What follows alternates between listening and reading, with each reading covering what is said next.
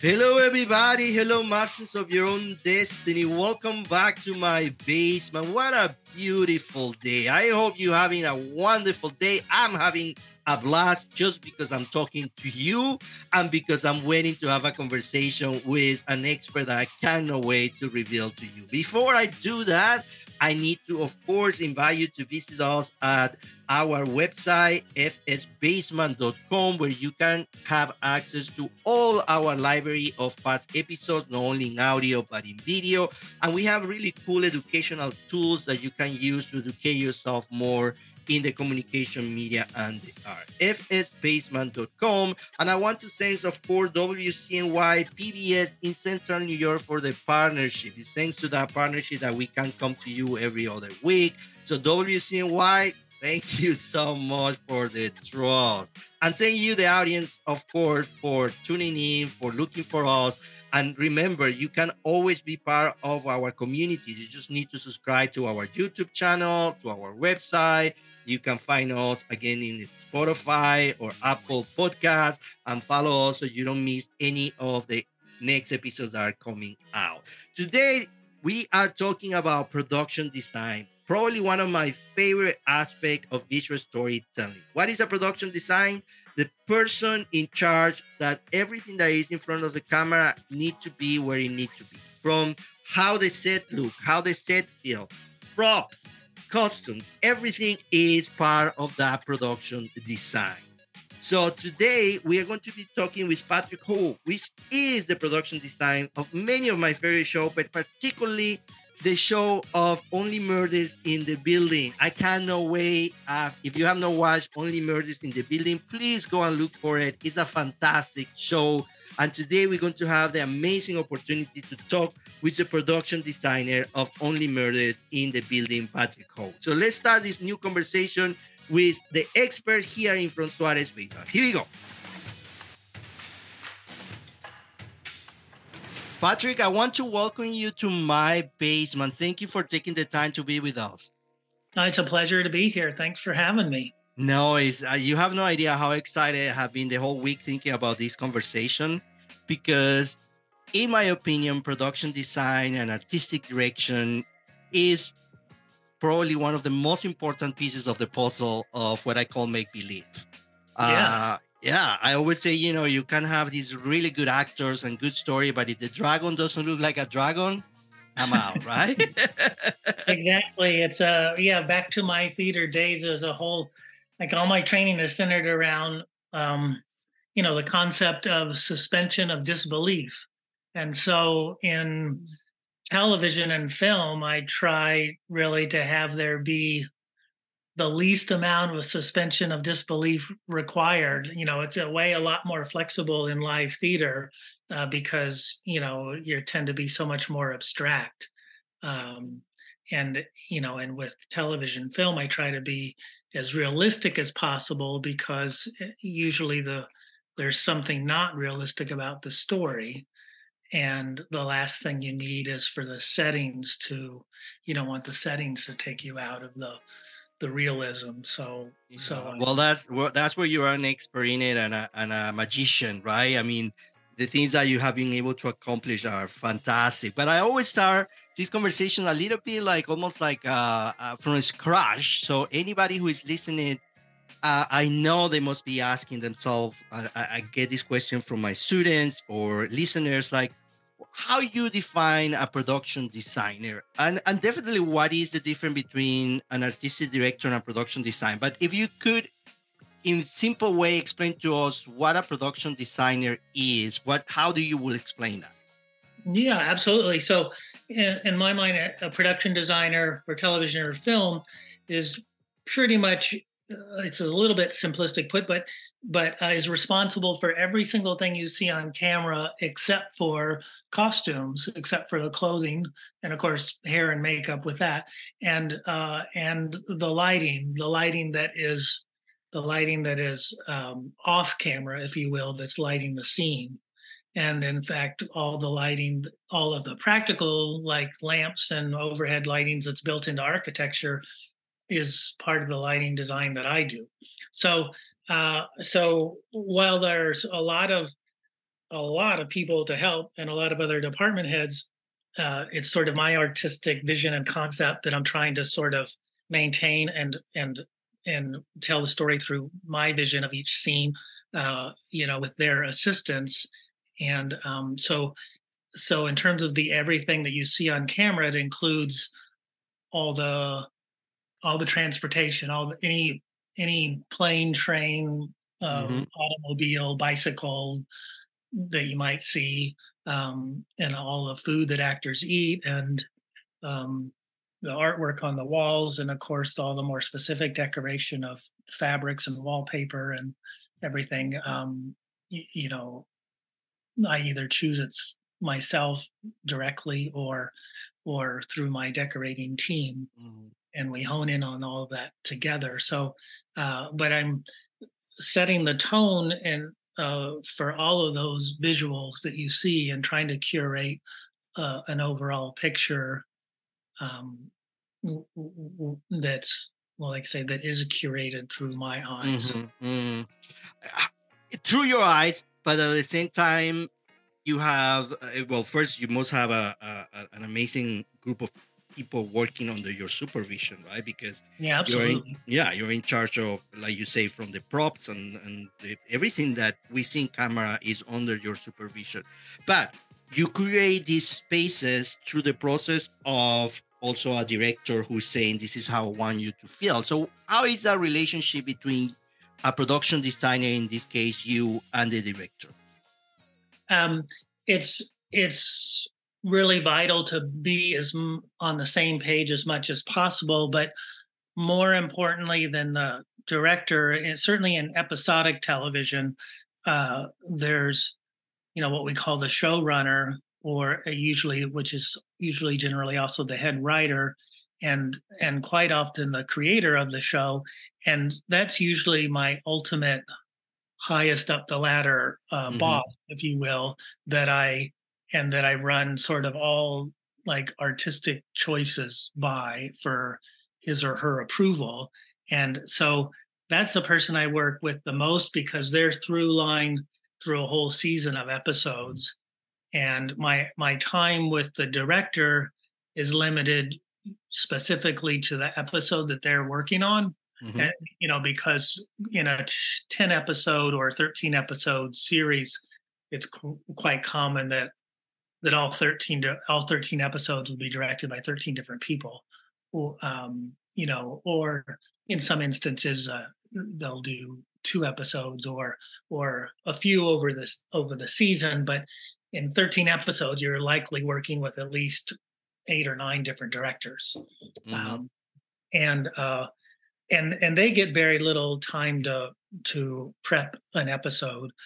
So I try to have everything, like the tone and designs of everything, figured out almost before they arrive, if possible. If I've had the information early enough, and having that approved, at least the concept of what the setting or location would look like, with the showrunner, and then when we're on the same page, then I can distill to the director and say, uh, this is what we, kind of had in mind. And then with the director, it's more detailed work of getting on their page about how they'd like to tell the story with cameras. Mm-hmm. So I mean, I'll enter it with how I would shoot it first, in possibly in my design of a floor plan. Generally, what I try to do really is create floor plans that are kind of director proof, in that they can be shot from any angle and look well, and that they can have, that there's plenty of opportunity for multiple camera angles, and where I think it's going to show up the most. Mm. But listen, you have been in business for a long, long time. I mean, this is not new for you. You're a master in the process. And do you find your job stressful? I guess I'm trying to figure out well, and of course that's very personal. Some people stress for anything. In your experience, yeah, and in your own process of growing as a production designer, as an individual, do you find at this moment that you learn how to control the stress of something that can be very stressful? It's definitely one of the things in my overall experiences that I've gotten better at, better in putting a value judgment on it in the sense of that I'm a little less nervous, anxious, or stressed out on a day-to-day basis over the challenges. Because the big thing about designing or any aspect, any department, the individual's responsibility is sort of like the unknown. Can I pull this off in the time that there is? Like you know, I need to I need to have this design. Okay, that needs to start with an idea. Well, I don't have the idea. Mm, Like that idea hasn't come to me. So all of those, or if you're thrown a curveball by a showrunner or a director, that because they sort of want to approach it differently than I had imagined from reading the material, then it's like thinking very quickly on your feet.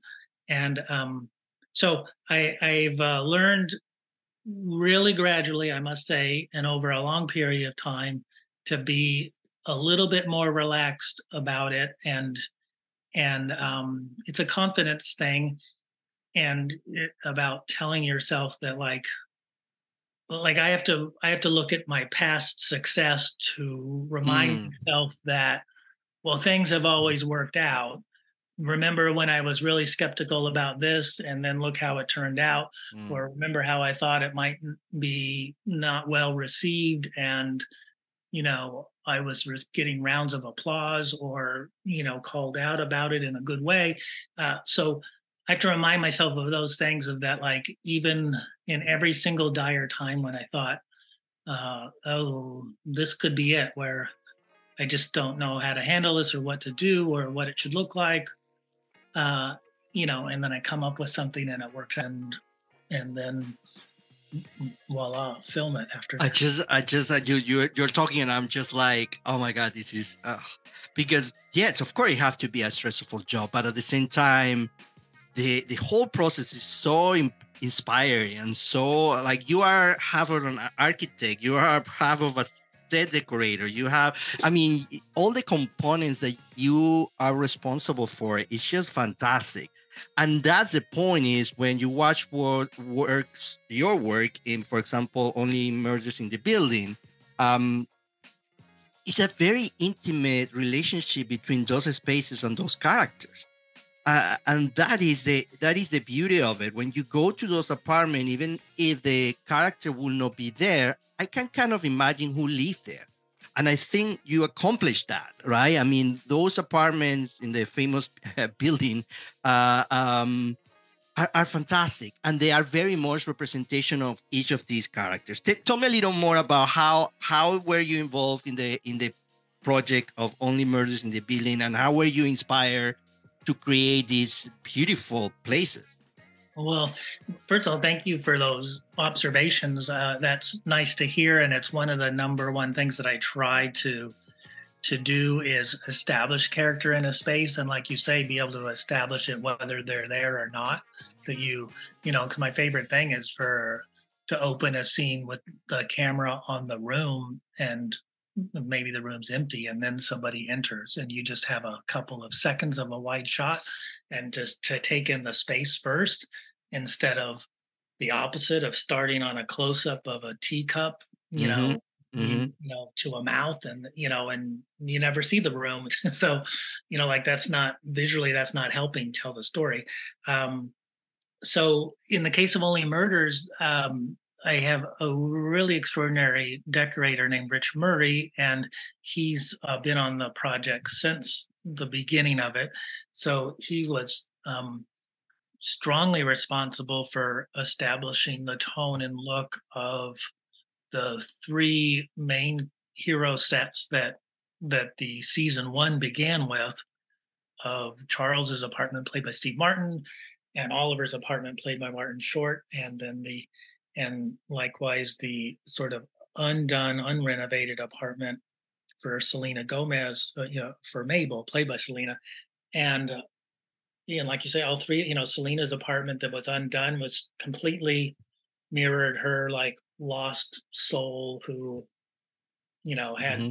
no purpose and trying to find herself and depressed about many, so it's just sort of fit that perfectly. And Mm, uh, so, uh, so those things were set up in season one, and the original production designer Kurt Beach and Rich Murray established those, and that kind of set a tone for the whole show. And when I began in season two, and the first set to do, when I didn't know the show well at all, other than watching the mhm, episodes as an audience member, was developing Bunny's apartment, and that was fun because she was a character that was well established in season one as the mhm, board or condo board president, the building's board president, and and she was going to be dead, and so or in story she was already dead, so was designing a character that was not alive, and at the time of doing it didn't even know that she would necessarily be in any scenes. So fortunately they wrote scenes where of flashbacks when she was still occupying mhm. the apartment, but otherwise that's the something right for that character, and that character is not going to be around to help support your ideas, right? So that's a real situation where the look and tone and atmosphere has to define the character, like I say, without their help, because they're generally not in the scenes. And Mhm. that's how that one unfolded with, because the first time the audience sees it is with the trio of Charles and Mabel and Oliver going, basically breaking into the apartment to snoop around. And so they and the audience are kind of seeing it for the first time. Right. Um, But again, is it that's the point that even when she's not there, that apartment is such a representation of who this woman was. You yeah, know, our homes are a representation of we are. Like, do we have pictures in the wall? We don't have pictures in the wall. Do you know? To my home has a museum, and all the walls are white, and I don't. That is a real when I talk to set designers or costume designers and I talk about character development and how important is this process, I hear also from actors that say, yes, it's not only the costume that I use, but it's the space that is surrounding me. If I don't believe that the space that is my character living in is the real home, it's a detachment of my character, right? You need to feel like okay, this character arrived to the space that feel like home, and I think that is the beauty, especially in only murders in the building, because you are playing with a building. So each apartment is a representation of these characters.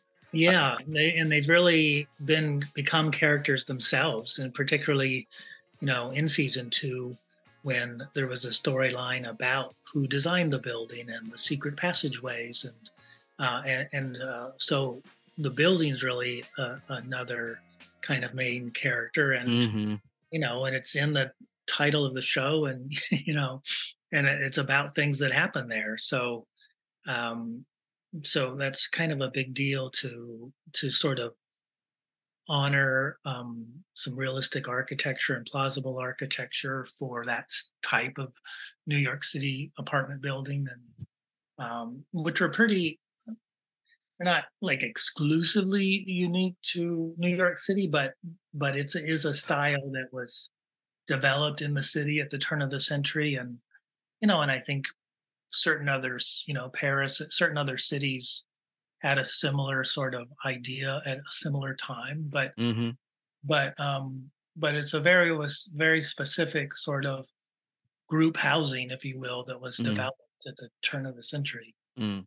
And Patrick, for this last season, which is fantastic, that is also like again when I watch TV, maybe I'm a TV junker. I watch everything you name me, I watch it. But I watch it because I'm fascinated about the process in general, from acting to set design to everything involved in it, right? So I'm watching this last season, and of course a lot of the episodes take place in a theater. Yeah. um I'm curious to know how much were you involved, probably in your totality, not necessarily only of finding that theater and what is we were thinking about, well, maybe the underground of the theater is not the real theater, it's a studio. but also you need to produce a show, a theater show that is not real, but it need to feel real. How much were you involved in the actual process of creating the lighthouse and the actual set for the theater?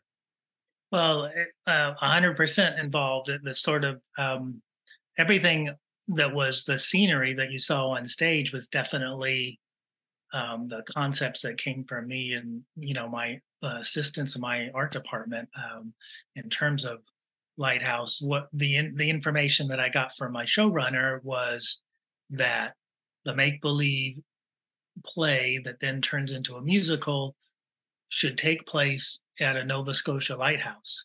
So that was the end of his description, was a Nova Scotia lighthouse, and he's very good and he's very helpful.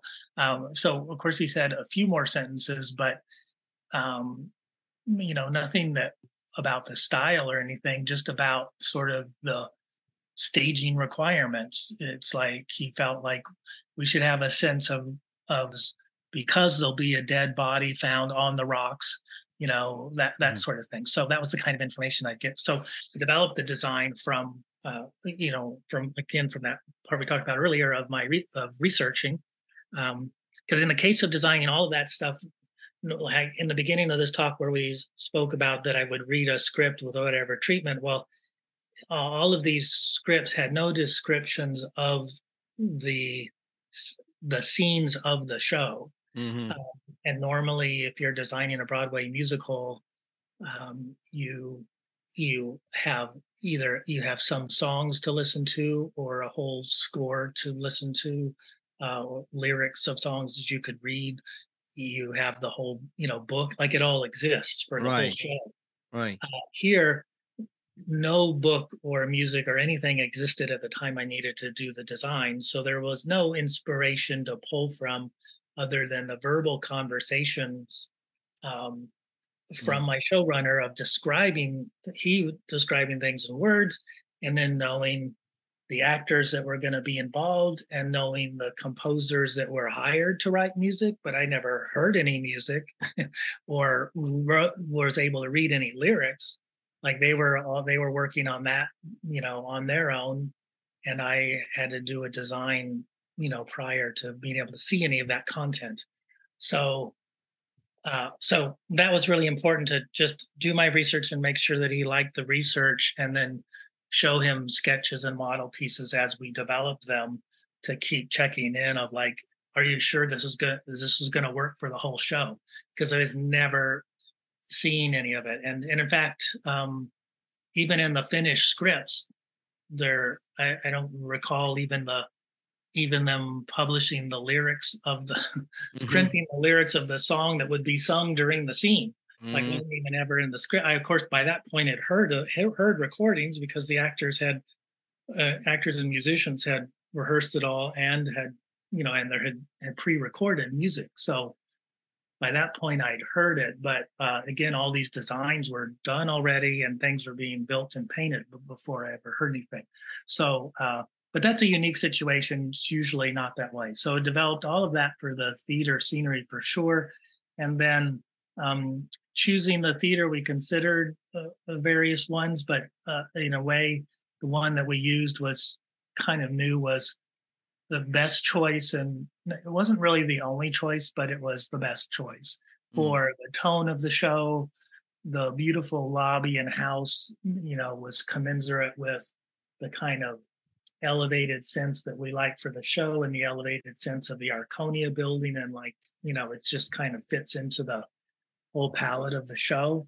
But we also knew that that we could only time-wise and location time-wise only be able to be at the theater so much, and generally just for the amount of time it took to film the scenes of the show on stage.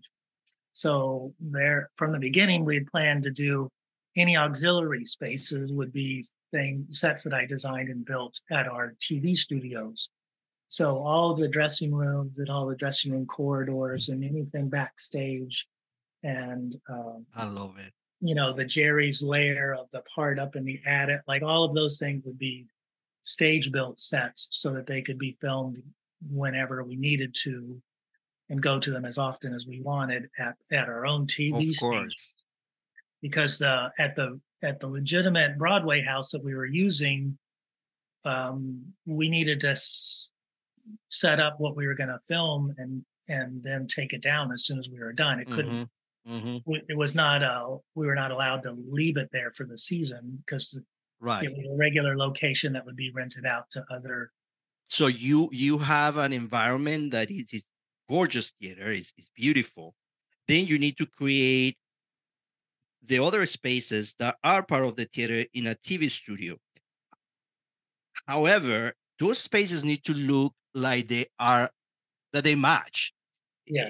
Right. And that is a tricky aspect. It cannot be okay. Well, this is the theater, but suddenly we go to the dressing rooms, and the dressing rooms feel like that they are from a different theater. Right.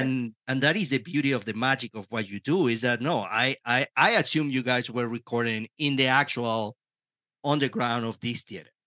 Right. Right. And not one bit of it was. So I mean, with the exception in season 2, in the very last episode, when we first introduced the theater, and we see the one shot where you see Paul Rudd playing Ben Glenroy come out of his dressing room door. It's literally, it's one shot, and Oliver is on one side of the door, and Ben opens the door and walks toward camera.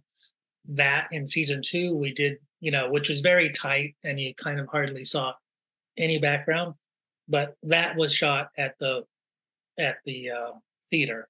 But all of season 3, we created that whole world, and I just tried to through research of other Broadway theaters and seeing how much, because some of them, those spaces actually aren't necessarily as characterful or they're not necessarily architecturally they're definitely not as ornamental as the public spaces in the theater, right? So the lobbies have a certain, and the house a certain ornamental style and tone and everything, and then all the parts that the public is not going to see are more, more basic. I mean, just like at a department store or something or a restaurant, Right. that's all dressed up and fancy for the public eye, and then all the literally what we call behind the scene, everything that the public's not going to see is more basic. And but yes, I tried to create a tone. It was important we were going to tell the story that there was a long history to that theater, and that it was definitely a turn of the century built theater. And as opposed to, because there's some Broadway theaters that were built in the 1960s through 1990s or 2000s. So it was not going to be a contemporary space. And so through the dressing rooms and the hallways, I wanted to reflect what's common, that all kinds of technology from different eras and graphics and decor, like it tends to stay around as long as possible until and is never gotten rid of. If there's a new intercom, usually you just add the new intercom system, and you don't necessarily rip out the old one. It's like you use the old one until the new one's ready to go. Right.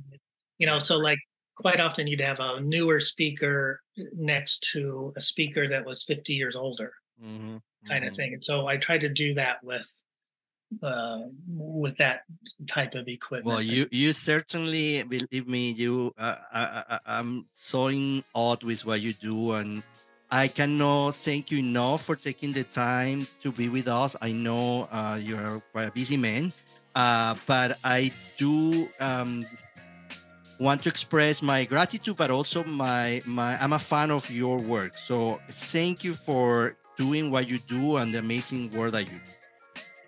Thank you so much. I really appreciate it. This was a really great talk for me, and I loved your questions. They're really insightful ones, and it was easy to hopefully give informative answers. And, I would love to meet with you again, and I'm happy to, this is fun for me too, to be able to talk about the worlds we create and what we do. Yeah. So thanks for the opportunity, and let's meet again.